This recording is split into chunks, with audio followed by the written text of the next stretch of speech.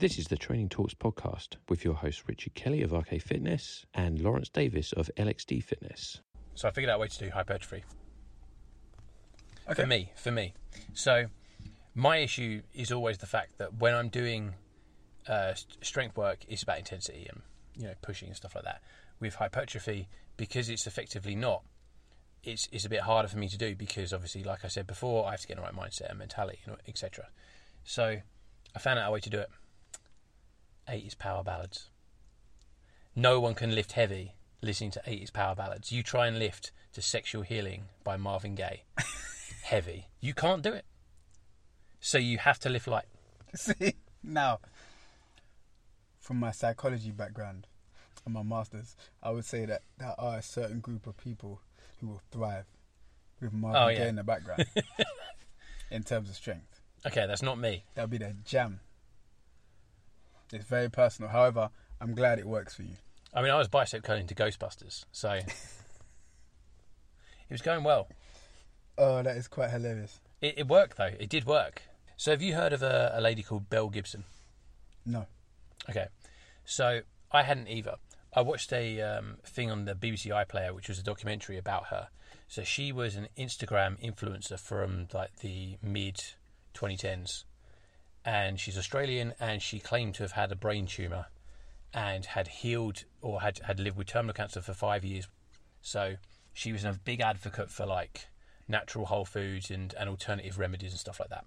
And she gained this sort of big following on Instagram as a result of this. A lot of people with serious medical conditions. And then I didn't watch the whole documentary, so I'm assuming at the end of this that it turns out that she's fraudulent because that's the way it's sort of angled. But the bit that I found quite interesting was when they were talking about she launched a food app, and the food app was about what sort of foods you should eat. And as they were describing the foods and trying to make it sound like it was, this really hard draconian style diet, I was listening to it and I'm thinking, that sounds like a pretty standard diet start point to me. So let me walk you through some of the things. All right, then. So no processed foods. That's a no-brainer. Right. No alcohol, no gluten, Okay. no dairy, Mm-hmm. plant-based in the main, but not plant-based in the vegan style. Plant-based as in the majority of the food is fruits and vegetables, right? Nuts and seeds, fish, white meat. So in the documentary, they're trying to make out with one of these people who followed this for a while. She's saying, I couldn't have this bottle of wine, and then she pulls out a pre-made carton of soup, that Covent Garden soup, and then she goes, I can't have this either. And then the interviewer goes, well, why can't you have that? That seems pretty healthy to me. And she goes, because it's processed. And I was thinking, well, of course it's processed. It's a carton of soup. You don't know how much salt's in there. You don't know what else they've put in there. You have no idea. It says on the back what's in it, but you don't really know the extras they've put in there. Of course it's processed. Why can't you just make your own soup? And I was thinking, maybe I'm one of those people that's like too harsh on people. Is this a harsh diet to follow? I don't think it is. All you're asking people to do is to make their own food. You see, the reason why in this day and age you sound harsh is because convenience.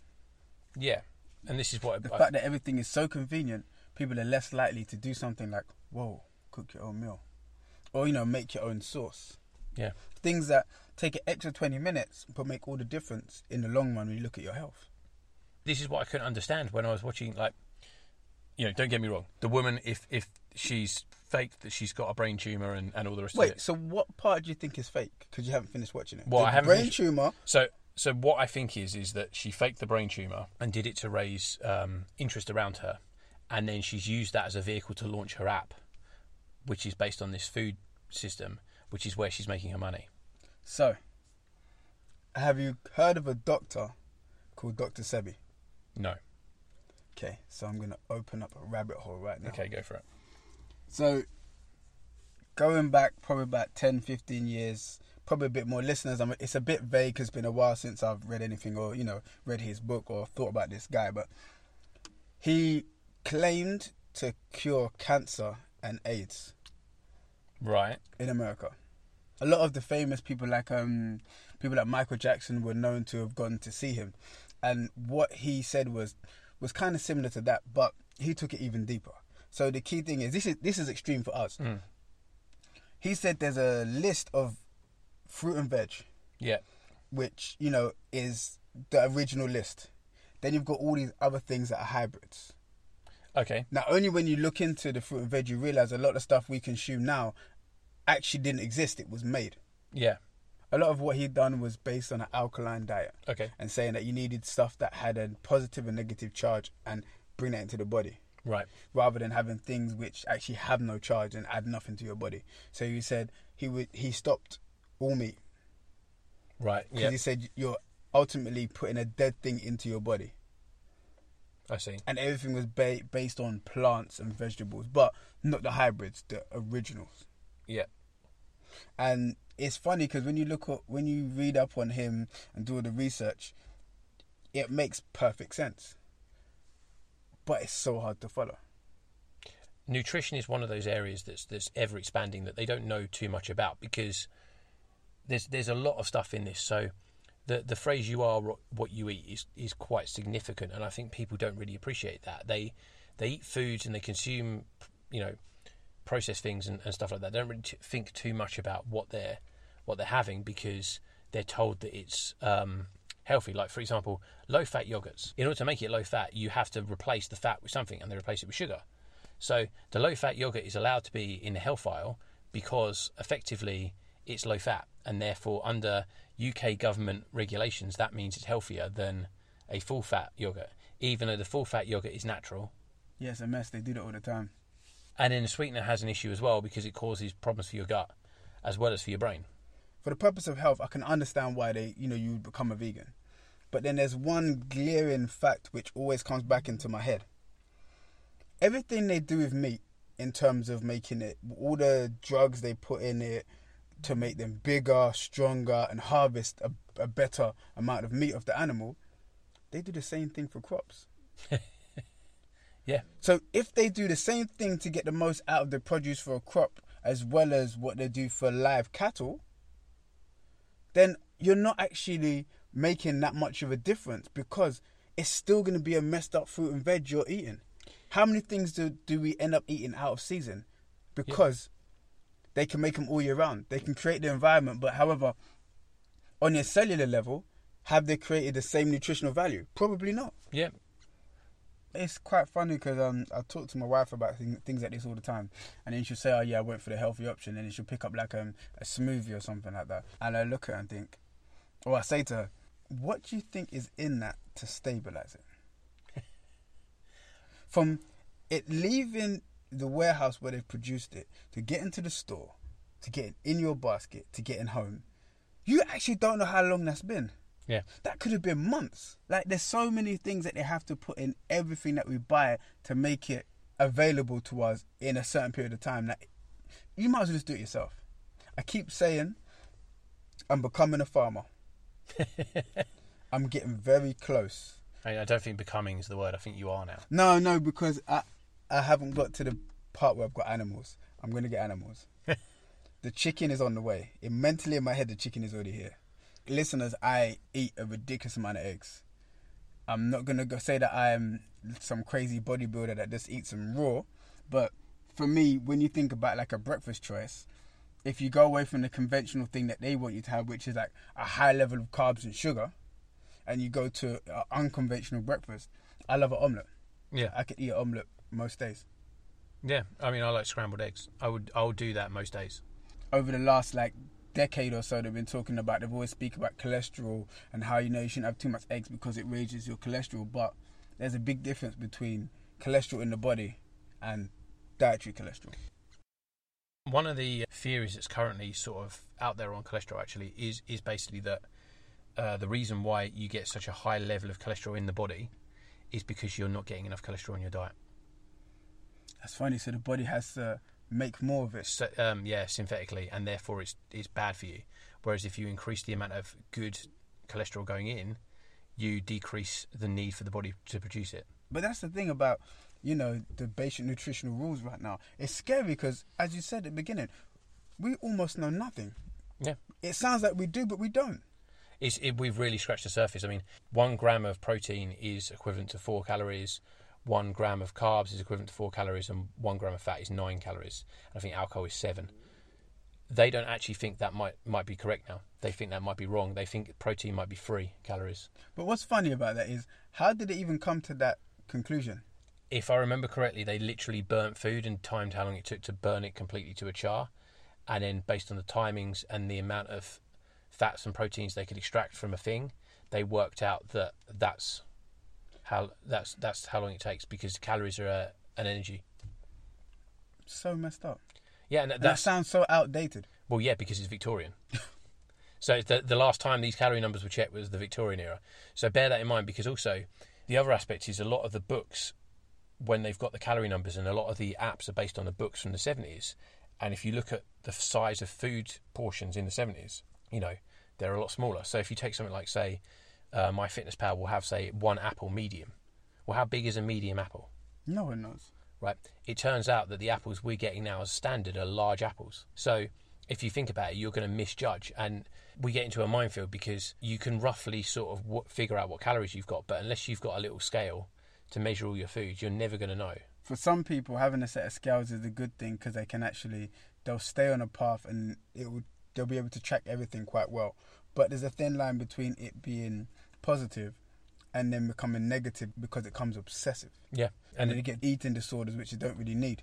Which comes back to the same point of, if you follow a diet whereby you're choosing to eat fish, white meats that are low fat and healthy, and then you're choosing to eat fruits and vegetables as a majority of your diet. So you've effectively gone low complex carbs, good fats and proteins. You're unlikely to be able to overeat your calorie number.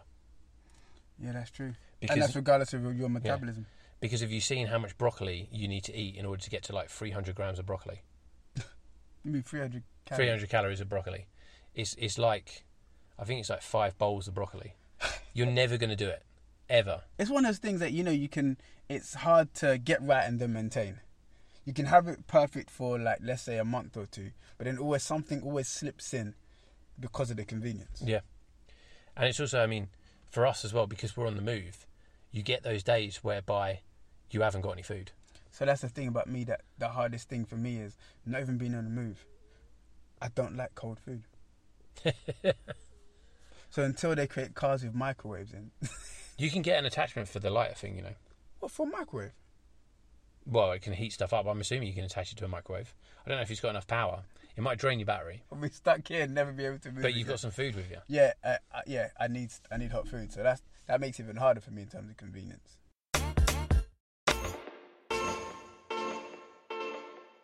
All right, today we're talking about a subject that's very special to a man next to his heart. I can already see him bouncing around in excitement. We're going to be talking about Olympic lifting. I was like, who's that person for a second? Is it me? Oh, yes, me. Yeah, it's you. It's you. Yes, me. I know. It's Olympic lifting is one of those interesting topics where I think a lot of people know about it and are aware of it, but they don't necessarily know the mechanics of it. They don't know the ins and outs of it. And when you talk about it, people are sometimes surprised by what actually Olympic lifting is. That's because if you ask someone to picture Olympic lifting, they think about somebody really small trying to lift something 5 times their size off the ground. Yeah. And that's it. They think about lifting the heaviest weight humanly possible. They don't think about, the stuff that once you get into Olympic lifting, you realise, like the explosiveness, the power of the movement, the technique needed to be in each position, and how, that kind of relates to normal exercise. Because if you think about it, I don't want to go too deep too early. Yeah. But most of the major lifts that people use in the gym are breakdowns of Olympic lifting. Well, that's true. Let's get into it. A little bit. So, what are the Olympic lifts? Okay, so you've got clean and jerk. Right. And then you've got snatch. They're the 2 main Olympic lifts. So the first point there I'd sort of pick out, which I think a lot of people are surprised by, is that there are only 2 Olympic lifts. There's no bench, there's no squat, there's no deadlift, which is, I think, where people get confused. But that's because, isn't that more powerlifting? Well, they are the powerlifting lifts. Yep. But it's I think that's where people get confused, is they tend to look at it and go, well, I've seen competitions where people do these things. But as you said, it's a completely different sport. Totally different sport. So if we start by breaking down the difference between Olympic lifting and powerlifting, powerlifting is something where they call it power. However, it should actually be called strength lifting. Yeah. Because it's not about the definition of power would be to move something as quick as possible or as optimally as possible. Whereas powerlifting in terms of the sport, doesn't matter how slowly you move the weight, it's being able to have the force to lift the weight off the ground from point A to point B. Yeah, I mean, technically, Olympic lifting is powerlifting. Yeah.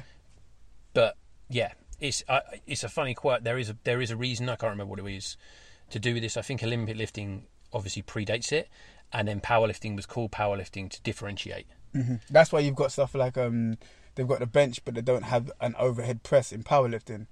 Yeah. But the more you know about exercise, and the more you know about the main lifts, you think, why would you not have an overhead press? This is a different tangent, but I think that there is a reason for that. Is because the overhead press that most people can do is not comparable to their squat and their deadlift, which means that when you're doing a competition, you're looking at combined weight. With the bench, at least it gives you a number that comparably matters, because otherwise the difference between your squat and deadlift could be your Olympic lift, your overhead press, which means that it makes no difference in competition.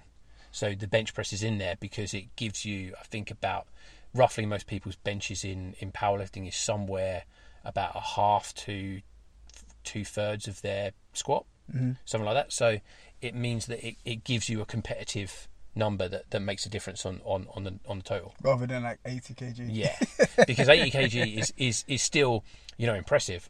That's an insane press. Overhead press, but in powerlifting elite levels it's nothing, so it doesn't carry over. That's why I think they have the bench. But anyway, we've gone on a tangent. Let's go back to the Olympic lift. So you said there were two types. There's the snatch and the clean and the jerk. So clean and jerk and snatch. Yeah. So why is it in that order? It's not even a particular order per se. They can be done either way. I think most of the times they do snatch first because you can't lift as much in the... unless elite level, all the rules go out the window. Yeah. But generally, you can't lift as much in the snatch as you can in the clean and jerk. So for the listener, break down, if you can, the two movements in simplistic terms, what these movements look like, so the listener kind of understands what they are. Because we've just given the names. So to visualize it best, think about in both positions, they start in a deadlift position. And with a snatch, using the term literally, you're snatching the bar up as close to the body and going from the floor to overhead in one movement. So it's a single movement. Single movement. Right. And technically it's the harder exercise because you've got a wider grip. In order to do that, you can't have a close grip. You need to have a wide grip to pull it from the floor all the way to above your head. Right. Which means you've got a lot of elements involved there, which I'll get into later. I could break it down for days. Well, we'll be asking some questions, but yeah, don't worry about that. And then you've got the clean and jerk, which is two movements put together. Right. So the clean is where you go from the floor and you put it into a front squat racked position. At sort of chest, neck height sort of level? Yeah. Well, you say chest, neck, but you can't really rack it at your forehead. No. Well, someone might. It's on the shoulder, elbows up, in a front squat, the way you technically always teach a front squat. And then from there, you're doing a slight bounce and either opening up the feet or splitting the feet, hence the jerk, to get the weight from your shoulders above your head. So, and that's why you would say, typically for the vast majority of people, the clean and jerk is the movement that you're going to have more strength in or able to lift more weight, let's say, because that action is two movements. You only have to go halfway for one and then the second half for the other. Whereas with the snatch, you have to take the entire weight from the ground to overhead in one movement. Yes, but then that plus just the complexity of having that much distance to cover and get correct in every point. Because, for the listeners and for the trainers out there, when you're doing something like a squat, everyone knows about the hole. That's where you're stuck at the bottom. Yeah. And you need to grind back out of that. If you're in a front squat position and you're in the hole, that's tough. But an overhead squat, even getting yourself into the hole, is an absolute nightmare. Yeah. And getting out of that without your shoulders buckling or anything like that, feet up to upper back being perfect, is even harder. You do it quickly, but once you're stuck at the bottom because you can't lift the bar that high, you need to get out of that hole, and that's the tough bit with the snatch, because technically you have to have so many things perfect to get the snatch right, but you don't need that for a clean. Yeah, so the clean is more forgiving. That's it.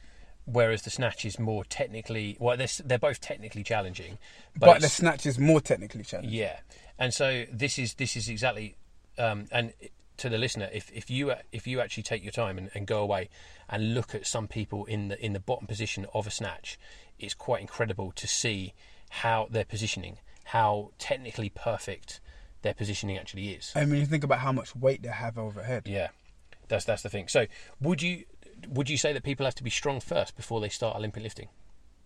No, not really.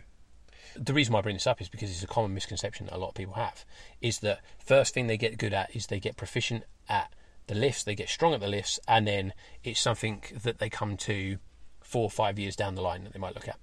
It doesn't matter what level of strength you are or how strong you feel like you are in the movements, you still need to get the timing and the technique of a clean and jerk, let's say. So there's no point saying break down the movements when you could just do all of them anyway and put it in one. So one of the things that I experienced when I was really young in university is, when you're doing competitive sport, you always do S&C. Yeah. So the classic thing in S&C... S&C is strength and conditioning. So strength and conditioning is the classic thing you always do is you always start with a wooden stick, which is called a dowel, and you do the Olympic lifts.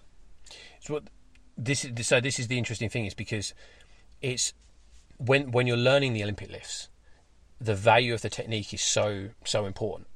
And I think this is often what's forgotten in the weight room, is when you see people come in and train, they want to look good, or they want to get stronger, or they want to get fitter, or whatever it is, and they completely forget about technique, and so they work around it. So one of the things you tend to see is someone does a back squat. They've got the bar on their back and it's sitting really high on their neck. Their hands aren't evenly gripping the bar, and they go to this quarter squat position and come back up, and then that's what they're calling a squat. Or you see someone do like a bench press and the bar doesn't even touch the chest. You can't do that with Olympic lifts. You can't get away with that. I mean, you can clean and you can sort of not get into the hole, but at some point, you not getting into the hole means that you're not going to be able to lift anymore. You're just going to stop, or you're just going to collapse.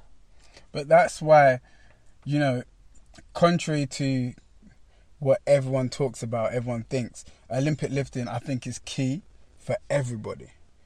Because it teaches you the subtle differences and subtle key points that you need to keep in mind for any lift. Like when you go up to the bar ready to do a clean, your feet are always in the same position. You turn them out to the same degree. You have your hands in exactly the same position on the bar. You lock in your upper back and kind of screw yourself into the bar in the same way every single time. And if you take those principles out of a clean and put it back into a front squat and a back squat, it means that no matter what weight you have, you'll always be technically sound. Yeah. Because they're the key things. It's those little points that are so much more important, because once you start the movement, you're doing it at such a speed that you can't have those little issues.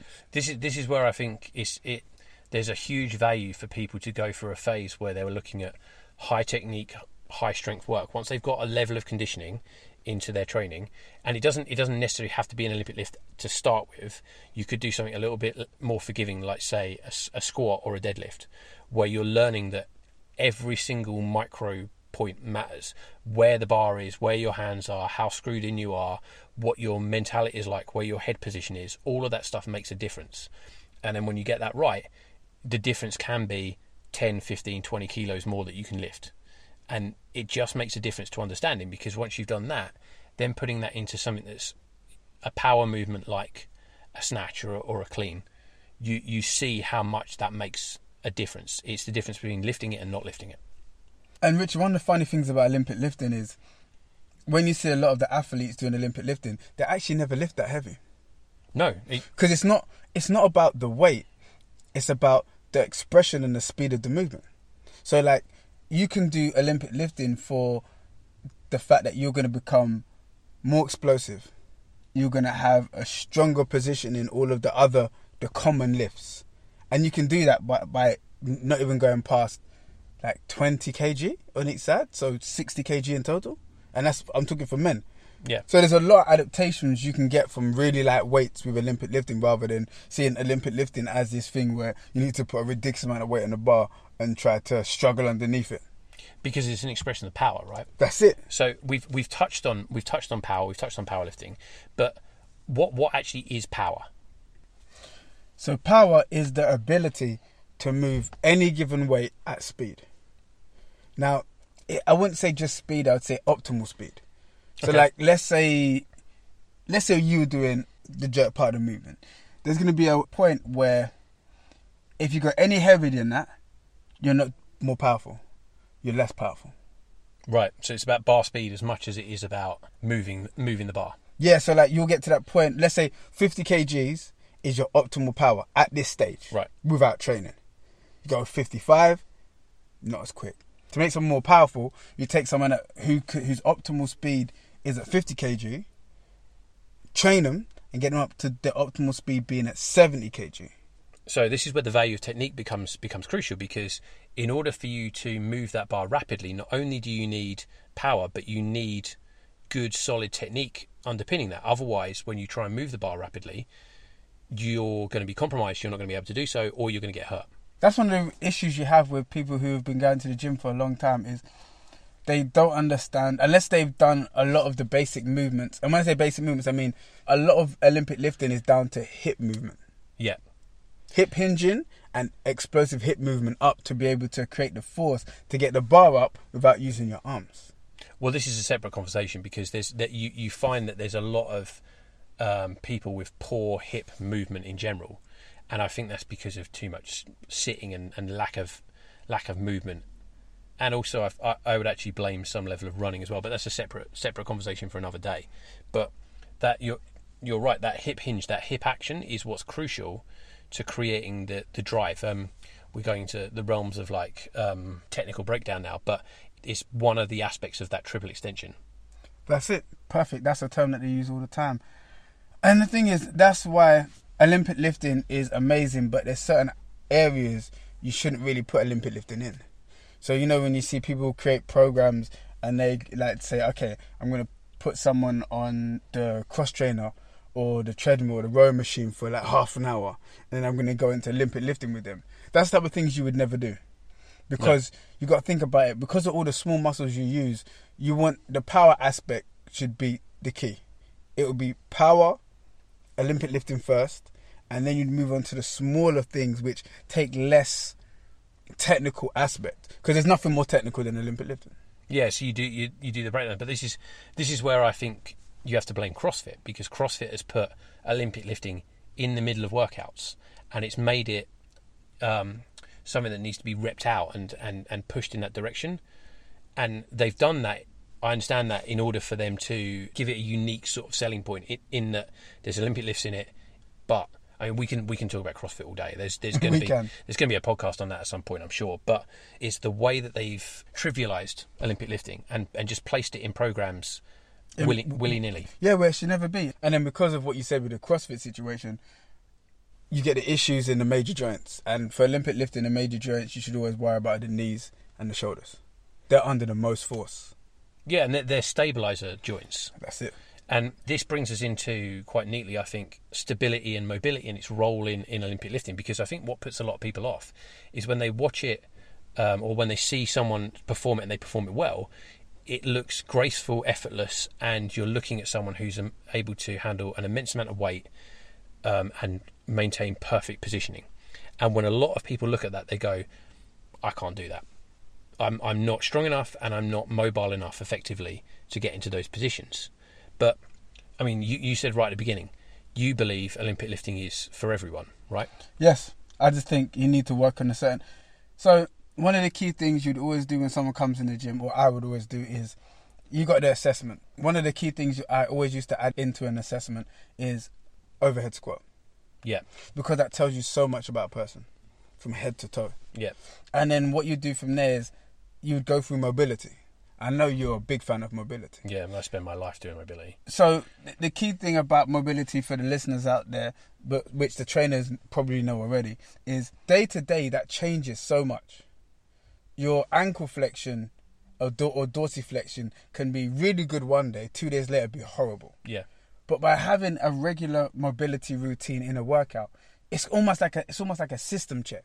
So following a routine of mobility every session, you're able to see what things are consistently tightening you, what things are starting to loosen up, and you can actually always prepare yourself for the workout and be as supple as possible. So if you do that in terms of an overhead squat, the one thing everyone looks at, or we look at, is ankle and calf tightness. If you loosen up your calves and you're able to get that rotation in the foot, then that means doing an overhead squat is maybe like 20% easier, because you can bend your knees in the right position, your hips will go where they need to be, and then the other key things you have to worry about, which are still big issues, but is the back position and the overhead bar position. But for overhead squat, ankle mobility is key. And then if you think about it, if you go out of an overhead squat, for normal people in the gym, ankle mobility for a normal squat, and even more for a front squat. These are all areas where you could add, if you're looking for, if you're chasing numbers, you could add 10, 15 kg on your squat just by getting ankle mobility. Yeah. And what's funny is if you want to know whether someone's got a good mobility program and assessment, the way they do their assessment, the way they then follow it up with their mobility process and their stability process will be almost like you're in a session. Those exercises will be consistent, constant, and they'll drive you towards that goal of getting more range, getting more positioning. Yeah, I would agree. And then as you develop, those exercises will become more advanced. They'll be more challenging. You'll maybe even break a serious sweat while you're doing a mobility section. The harder the actual workout, the more intense the mobility has to be. So let's talk through a theoretical individual. Let's say we've got someone and we've determined that they've got a lack of range in their ankles. Let's say they've also got a weaker core position, and they've got some level of let's call it lazy hips if you want, or lazy glutes. Right, so their glutes, their hips don't move properly through pressing through. Their ankles are a little bit tight, and their core's a little bit on the weaker side. We've also determined that we're going to do some level of Olympic lifting with them. What does that look like for that individual? Because I think what everyone's assuming here is that Lawrence is going to get that person, put 10 kilos on each side of the bar, and then say, snatch. Whereas I know that's not what you're talking about doing. Richard, you make me want to get my pen and paper out and draw up a proper program in 5 minutes. You make me want to do it. So, okay, going off the top of the head from what you said, you've got the ankle issue, you've got the hip stability, you've got the core instability. Yeah. So you would make them do stuff. So a front squat is always is an amazing thing for core stability and ankle stability once you've done a mobility. So, in terms of our programming, we're doing mobility. Yep. We're trying to, and that mobility is going to look at, we've already sort of touched on it, something around the ankle, calf. Are we looking at mobility for the hips? It depends, because you're saying that it's a lack of stability in the hips. I'm saying they've got both problems. They've got now you're just making it harder. Lazy glutes, but also tight hips. There was no mention of glutes before. No, I think you're just adding it on now. We've only discovered them after the assessment. Oh, thank you. Our assessment didn't find it. So then you would do something to open up the hips along the way as a form of mobility. But before you add anything extra to the list, that's it. My key thing will be to put them in positions where they need to learn how to hip thrust properly and stabilize at the top of the hip thrust. Because if you can stabilize at the top there, then you know that your glute activation is really good. So what that would look like? A hip bridge. From the floor, the bar would be across your midsection by your by the hip bones at the front of your body. And then from there, you would hold onto the bar and use your hips or use your posterior chain to thrust up the weight off the floor. Would you do that and then potentially look at something, say, like a progression to an RDL? Or would you go straight into something like a kettlebell swing from that point? I'll go into an RDL, because the problem with a kettlebell is I am, like, when it comes to kettlebell swinging, the The technique for me is just insane. It has to be so technical. I haven't seen, since we worked together about 8 years ago, I haven't seen many people kettlebell swing properly. Well, I know why you don't see a lot of kettlebell swings. There was an incident, but it's not about the incident, but there was an incident. I think that's for Friday. That's for a Friday one. Yeah. But going back to the point, so you wouldn't bring the swing in at that point because of the technical level required. I just think it takes them away. If you want to do the kettlebell swing properly, it takes them away from what you're trying to do. So for you, with the kettlebell swing, would you say it's a step before trying to learn, say, an Olympic lift with a loaded Olympic lift, or would you say it's something that you do alongside of it as a complement? Complementary move. Yeah, it'd be complementary, but it wouldn't be part of the. It wouldn't be an exercise I put in to fix the issues you spoke about. Okay, I would just say it'd be like you could put it in on an endurance day or something for fun. But then, because you got to think about it, with the cut me off if I go off on too much of a tangent, okay? Give me like 15 seconds. You ready? Yeah. With the kettlebell swing, one of the key things you need to worry about isn't even the swing, it's the hand position. Then you've got to get them to remember to tighten their grip at the top of the movement, but loosen their grip as they're coming back down. Then you've got to also get them to make sure that each time they do it, their forearm marries the inside of their thigh. Like, these are things that don't really help with Olympic lifting, but make your kettlebell swing certified. Right. I'm out again. Coming back to our chap, right, or lady. I've already picked it as a lady. Okay, so it's a lady. Fine. Lady. So coming back to our lady, she's got with the ankles, we've worked on some mobility around that. We've worked on some hip mobility, and then we've put something in to reinforce that glute movement, which is a bar hip raise, hip bridge.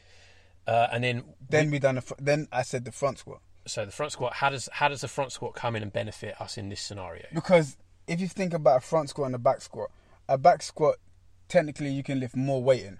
However, you can deviate and not need to use the dorsiflexion. However, in a front squat, there's no way with this where the center of mass is in your body and the way you have to squat down. There's no way you don't use dorsiflexion. Yeah. So if you want to get to that perfect seat position between your bum and your ankles, you have to dorsiflex properly. So it's one of those things where, like, in the industry, sometimes you talk about how the weight helps you get into that position. Yeah. You do the mobility, then the weight forces the extra range. So that would be a key one. Or you could go to an elevated split squat. Like a Bulgarian split squat? No. Because a Bulgarian split squat, you go straight down, and if you do it to a certain level, your knee and ankle stay in the same line. Right, okay. We're talking about an elevated split squat whereby your center of mass doesn't go up and down. It goes diagonally forward and down. Right, so then back up. You're forcing the range through. Yes, so you're pushing into the dorsiflexion and driving back out. Okay. But the problem with that is, that's good. And, you would do that as like an off-day thing or a secondary thing because, that's single leg. But we always want to bring it back to double leg, bilateral, because that's what the movement is going to be. And then with the core, front squat, we'll do an amazing job on that. But then also you've got anti-rotation. Anti-rotation, I would think more extension. Okay. Stability and extension. So we're looking at something like, say, hollow hold. Yeah. You could do a normal plank or anything like that, or something on a Swiss ball. But you know what? In saying that, I'm just being pedantic with that because, honestly, all four. I know some of the listeners who haven't heard the other podcasts we've done, you've got the stability, you've got the extension, you've got that rotation and the anti-rotation. Yeah. All four are applicable to this movement because you can move in all those realms. What I was going to suggest was some sort of pal-off press where you're holding the rope and then you press up. Because of the difficulty of that would be like stage 2, stage 3. This is the thing. So that's it. But yeah, it's all doable. But I would say all four aspects of that, mixing it in with the other movements, trying to keep you want the upper back to be strong. Yeah. So you do stability exercises for that, but that wasn't on the main list. Well, no, this theoretical woman has got a back of steel. Yeah, so that wasn't on the list. So it'd just be things around hip extension, single leg RDL or double leg RDL, depending on what level she's at. You could do like light box jumps, But it wouldn't be about the jump. It would be about, what is it called? Like the ready position. So the plyometrical based stuff. Ballistic. Ballistic, that's the word there. That's a nice word. So the reason why it's ballistic, not plyometric, is because it doesn't fit into the category and doesn't have the 3 phases of an explosive, powerful movement. Right. And the key phase, which is that contact time and the pause at the bottom when you contact, which I can't remember the term for. Do you remember the name for that phase? The amortization phase. Yes. So that phase has to be minimal. I can't remember the exact timing, but once it's over, like, we're talking tenths. It's a fraction of a second. Yeah, right? like that tenth of a second. Once it's over that, it's ballistic. It's not plyometric anymore. So it's effectively the contact time on the ground, right? Yes. Which, if you think of someone doing, say, skipping, it's how long they're on the ground for. So the faster the rope moves could move you from ballistic to plyometric, effectively. Yes, but then the reason why it wouldn't be classed as plyometric per se is because of the volume. Yes, but effectively what I'm talking about is from it's not an exact. Yeah, but the understanding for the listener. Yep. Yeah, that Right. makes sense. We've covered that individual a little bit in terms of programming. Now, would you put that program as their kind of warm up before they go into an Olympic lift phase, or would you do that as a separate thing with that individual? These things would be added in around everything else I wanted to work on to get them ready for the next phase, where instead of having these derivatives of Olympic lifting, I would use the Olympic lifts in their place and keep the other stuff in anyway, because the other stuff is for their goals. For trainers listening, when we're talking about using Olympic lifting as part of a process, it's not necessarily that it's going to be detrimental towards, say, like their goal. If their goal is aesthetics, they want to look better, right? That Olympic lift that enables them to understand bar mechanics, technical importance of movement and how it all links together, and that when you come back to doing stuff like time of detention or hypertrophy phases, makes a big difference, because that person knows how to push through their maximums. And also the energy expenditure on an Olympic lifting program is insane. So we've kind of talked about how Olympic lifting can be for everyone, but are there people who are unsuited to Olympic lifting?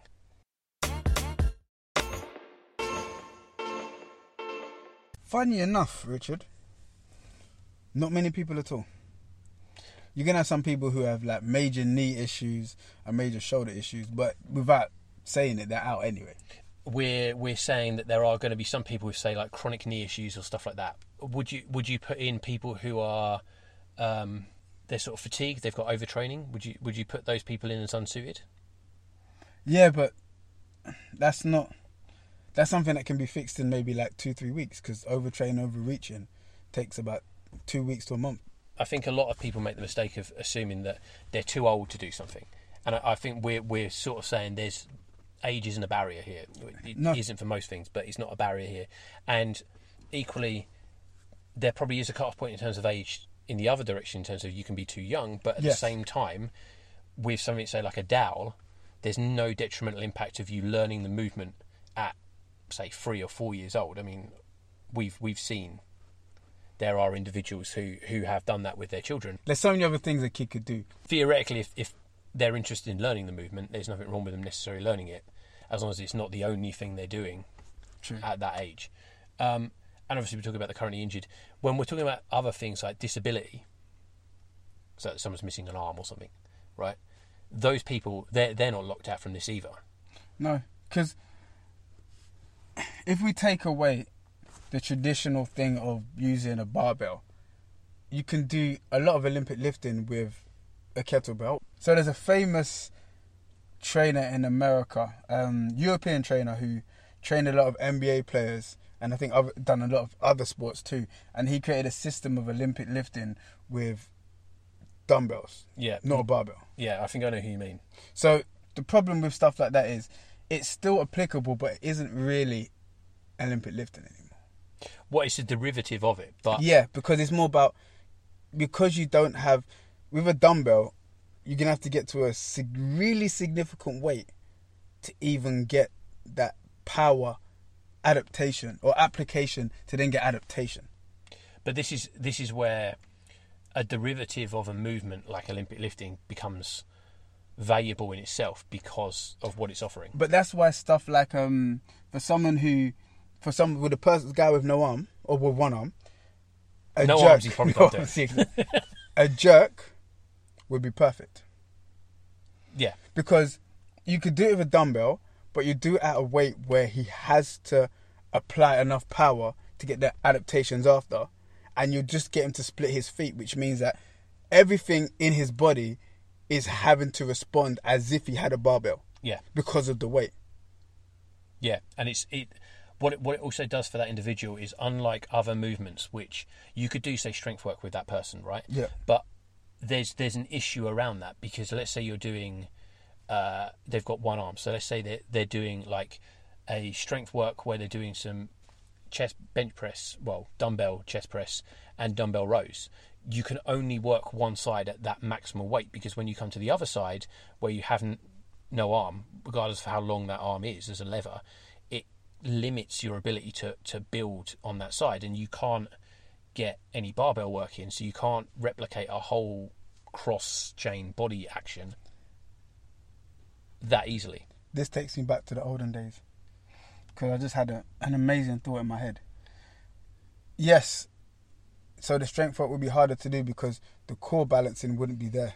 Yeah. On the opposite side. However, what you'd have to do then, you'd have to create a program whereby whatever you do on the right hand side causing stability on the left hand side, you would have to create a core workout to combat that on the opposite chain. This is a different conversation. Yeah. I'm going to go off another tangent. Right, so we'll leave that alone. However, wait, add that to the list. A training program for a one-arm man. See, now my worry is what you're going to go and do is cut a man's arm off to see what way to do this. I'm definitely not cutting mine off.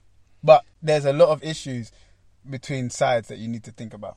But going back to what we're saying, there's not many people who aren't suited for this, even older people. Because, the key thing is, even if you start with just a stick, there's a lot of gains you can get. With Olympic lifting, if you're brand new to it, you're going to get so much adaptations before you even put any significant weight on the bar, that it's beneficial anyway. Yeah, because you're learning how the technique carries together, how the neurological system fires in, and etc. And all of those things would help you be stronger in another discipline of training. Exactly.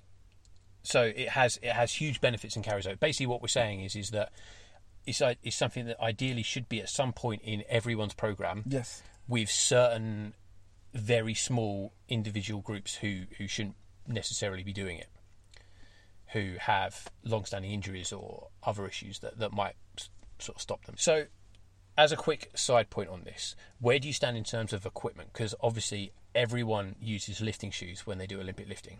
Are you a proponent for saying that when you do that, you should have effectively lifting shoes, or would you say that for some individuals that you're working with, where it might say be a phase of your training and it's something that you're learning for an explosive reasons, it's not necessary to have like lifting shoes? Well, it's funny you say that, because ultimately Olympic lifting shoes, but if you're only doing it as like a really small percentage of the program, I've seen some of my good friends who've done 12-week programs in Converses. You just need a solid flat shoe. Yeah. It doesn't really need to be an Olympic lifting shoe. With the Olympic lifting shoe, you get that slight arch or slight heel, which means you dorsiflex a bit more. Yeah. But other than that, it's just the fact that it's really solid at the bottom. And there's no shifting from left to right. Because of the thick leather in the shoe, there's no movement of your foot around. It just stays, it sticks. Well, this is where I was driving at, because, I mean, I know you've got lifting shoes, but then you are what I would describe as someone who's very into Olympic lifting. Yep. Whereas I've done Olympic lifting for periods, and I don't have those shoes, because for me, it's not a big enough area for my training that I'm going to have and utilise them in that sense. Makes sense. But yeah, honestly, I've seen people do it in Converses quite well. Okay, so when we're talking about trainers, from a trainer perspective, there's the last sort of area we're going to touch on, I think, on this. When we're talking about trainers, is Olympic lifting something that everyone should have a knowledge of? Yes, I think so. Because in order to really be good at let's say the compound movements, back squat, front squat, RDLs, I wouldn't say bench, like overhead press, deadlift, you need to have some understanding of how it's best applied. If you know how at an Olympic level they would train and work on a deadlift, then you can filter that back down to how you do it for a normal person. In terms of like stuff like microloading, how to lock themselves in underneath the bar. If they can't lock themselves in underneath the bar, why? Well, I think this is again another criticism of the coaching process and the qualification process in terms of PTs, because quite often you'll see PTs who've gone through, you know, a 6-week course, a year course, a 2-year course, and they come out and they understand some areas, but they really don't understand how to coach someone effectively when it is that you should just stick with where you are, when it is you should be pushing someone forward, what are the signs of improvement. And I think when you look at something like Olympic lifting, because you're looking at something that's happening so quick, there's a high chance of someone getting injured, which means that if you don't have a really solid basis and understanding of it, you know, you're going to be in trouble. And I think most coaches know that. That's why they veer away from it. So you hit the nail on the head. The margin of error in programming and getting the weight right with Olympic lifting is so much smaller. So if you're good at that, then a normal person, you'll be amazing, because you're already so keyed in and clued into exactly what needs to be done to make sure they stay safe. Yeah. At the highest level. And then equally as well, and we're both in the UK, so it's a bit different, but in terms of most gyms you go into, most gyms aren't set up for Olympic lifting. No. Hardly any of them have platforms. And then you've also got, if they do have a platform, what space do they have around that platform? Is it a safe environment? Yep, because most of the platforms are just about large enough to put the bar on. So, and you know, you can't really step too far back. So if there's any variation of shaking of the bar, you drop the bar, you know, when you drop the bar from even like hip height, it's going to bounce left or right at least 4 times. So yeah, someone's always going to get hit. What I find funny as well is you see in a lot of gyms, you've got this platform, and the platform set up and the squat rack is on the platform because of the way that it's designed. So then if someone's squatting, you can't Olympic lift there, right? That's out the question. And then if you're trying to Olympic lift, that's a process that takes a while. Yep. You need that platform for at least 30-40 minutes. Even longer. If we're going into strength and you're doing like between 1 and 5 reps, you've got like 6 sets. You need to rest for at least 3 minutes after each set. Yeah, it's just a nightmare. So, I mean, you're going to be there for a long time. To summarise everything, we're saying that everyone can do these. They're important movements that people should, at least at some point, have touched on in their training process. I would agree. And we're saying that understanding them has a carryover and benefit for a whole range of training, probably, as we've said, sort of every sort of area. From a trainer perspective, one of the issues is comes down to coaching and understanding how to do the movement. And then another area that comes in is obviously what environment you're in when you try and coach that.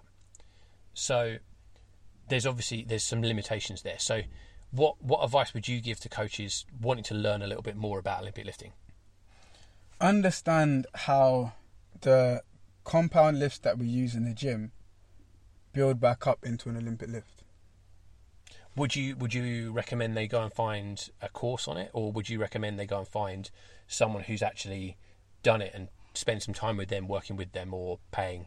Either or both, really, because you can do a course on it, but doing a course on Olympic lifting, unless you've gone through at least 1 or 2 periodizations yourself, you don't understand a lot of the things, like the toll it takes on the nervous system, the loading process, how many warm-up sets you need to do before you get to like your working weight. These are all things that in a normal gym you don't really think about working weights, but unless you do the Olympic lifting yourself for a period of time, you don't factor them in.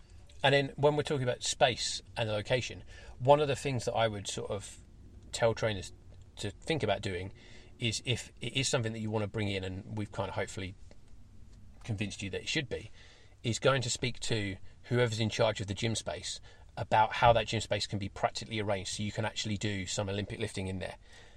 And finding a means that the culture in the gym will allow you to do that, because it's one thing to get an okay from management to have a space to do Olympic lifting where they feel it's acceptable for bars to bounce around and etc. We can use mats to stop it bouncing around as much. But It's another thing when some idiot decides they're going to come and do a bicep curl right in front of where you're trying to do a snatch. Or the minute you're about to start the movement, someone walks into the zone, which means that by the time you pull it up to even your hips, you're going to knock their chin off. Yeah. Thanks for listening, and we'll be back next week.